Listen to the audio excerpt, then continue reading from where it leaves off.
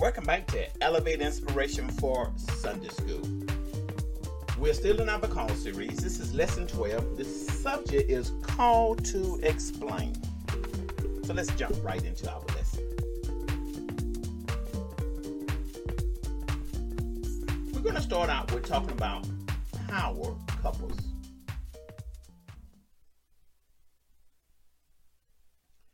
If you notice, the term power couple refers to partners who employ great influence.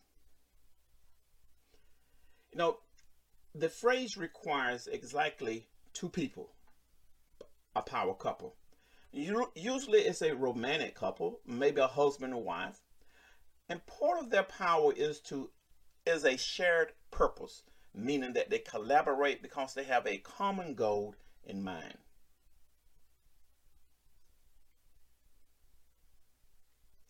Now, a power couple believes wholeheartedly in the worthiness of their prize, and they work cooperatively to attain it. Think about that for a few minutes. What power couples do you know that are in our society today? And the first thing that comes to my mind is maybe Beyonce and Jay-Z, or maybe President Obama and his wife Michelle. Power couples. We're going to see this in scriptures as it unfolds in our lesson today. First, let's focus on the lesson text. On the day of Pentecost, we have people from all over the world there in Jerusalem.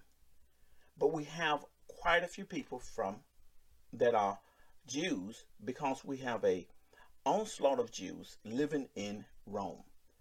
So they happened to be on the day of Pentecost when the outpouring of the Holy Spirit occurred, and they were baptized, and they went back and noticed, just like Philip spoke to the Ethiopian eunuch, who probably carried his scriptures back to Ethiopia. We have Romans, Jews that live in Rome, carry the gospel back.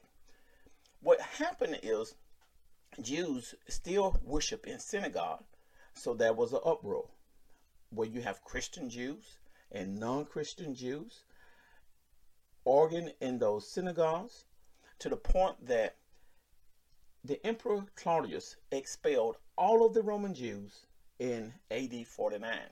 It wasn't until his death were Jews allowed to go back into the city of Rome. Because of that is where our scripture unfolds today. And if we notice, here we have Paul meeting two individuals. And it gives us a setting, is that when Paul left Athens, he goes into Corinth. And there in Corinth, he finds two individuals, one named Aquila, I have that underlined, who is born in Pontus. Pontus is actually present day Turkey. And the other person is his wife Priscilla. And notice Priscilla is his wife. We don't know exactly where she's born. We don't know if she's a Jew or not. She probably is. And they are coming from Italy. Again, Italy is the country where Rome is the city. And it states there because Claudius had expelled all of the Jews there. And we notice that they have a common trade. And that common trade is they are tent makers. Paul is funding his missionary journey by being a tent maker. And here in Corinth, he partners with Aquila and Priscilla. One of the things that Paul does on his missionary journey, when he goes into a city, he goes to their synagogue, and there he begins to try to convert Jews to Christianity, or that the Messiah had actually come and risen. Now, in this verse right here, which is we jump down into the 18th verse of the 18th chapter, I want you to notice before here, there's an uprising that takes place in Corinth. And here, in this verse 18, it tells us that Paul leaves the city, but he takes with him Priscilla and Aquila, and he sails to Syria, and there he lands in Ephesus. He stays in Ephesus, and he again goes to the synagogue, and he ministered there. One thing I want you to notice is verse 18. Here, he cuts his hair off because he takes a vow. When he takes that vow, we don't know if he's cutting his hair because the vow is over with, because this vow is more of a signification of a Nazareth vow that is found in the Old Testament, or is this the start of a vow? But if you notice here at the end, he says that I must by all means keep this coming feast. It's possible the Passover that he's referring to, because that is most the prominent feast that everybody goes back to Jerusalem and celebrate the Passover.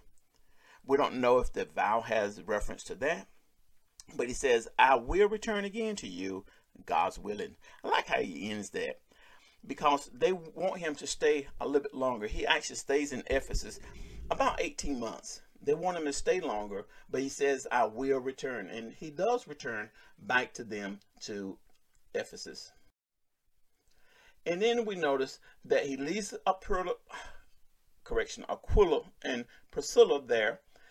And we have a next verse here, which is verse 24, where we jump down to.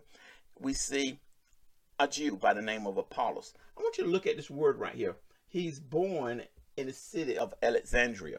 Alexandria is actually located in Egypt. Alexandria is a unique city if you do some reading on it, because it's a city of knowledge. Actually, Alexander the Great builds this city when he conquers the world. This is during the Greek Empire. And this city is known for its knowledge because he builds this library there.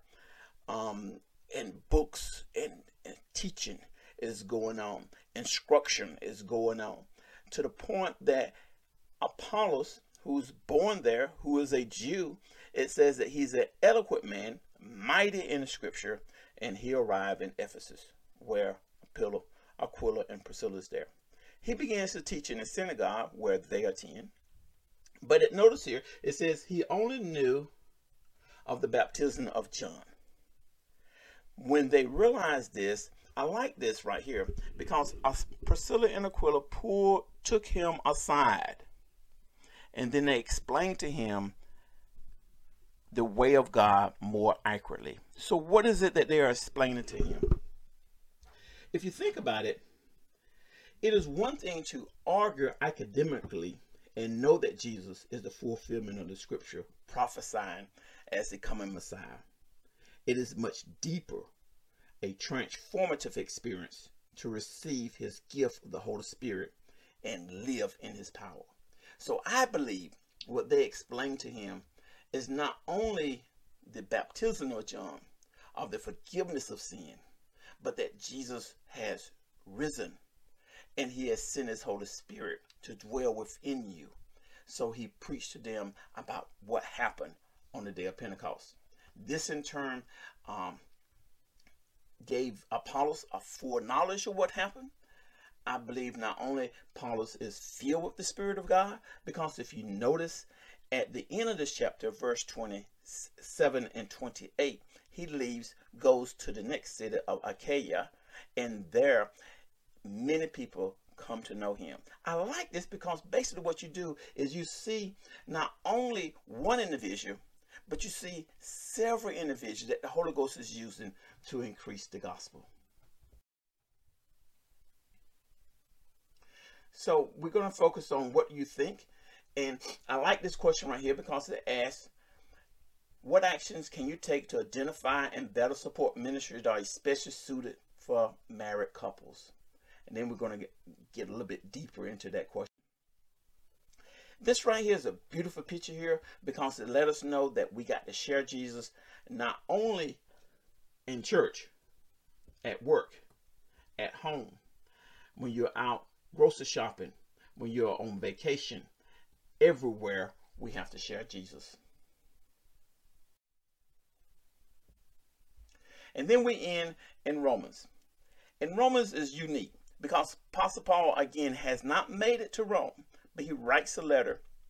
In the last chapter, he includes a list of individuals, and notice who he includes at the beginning of that letter.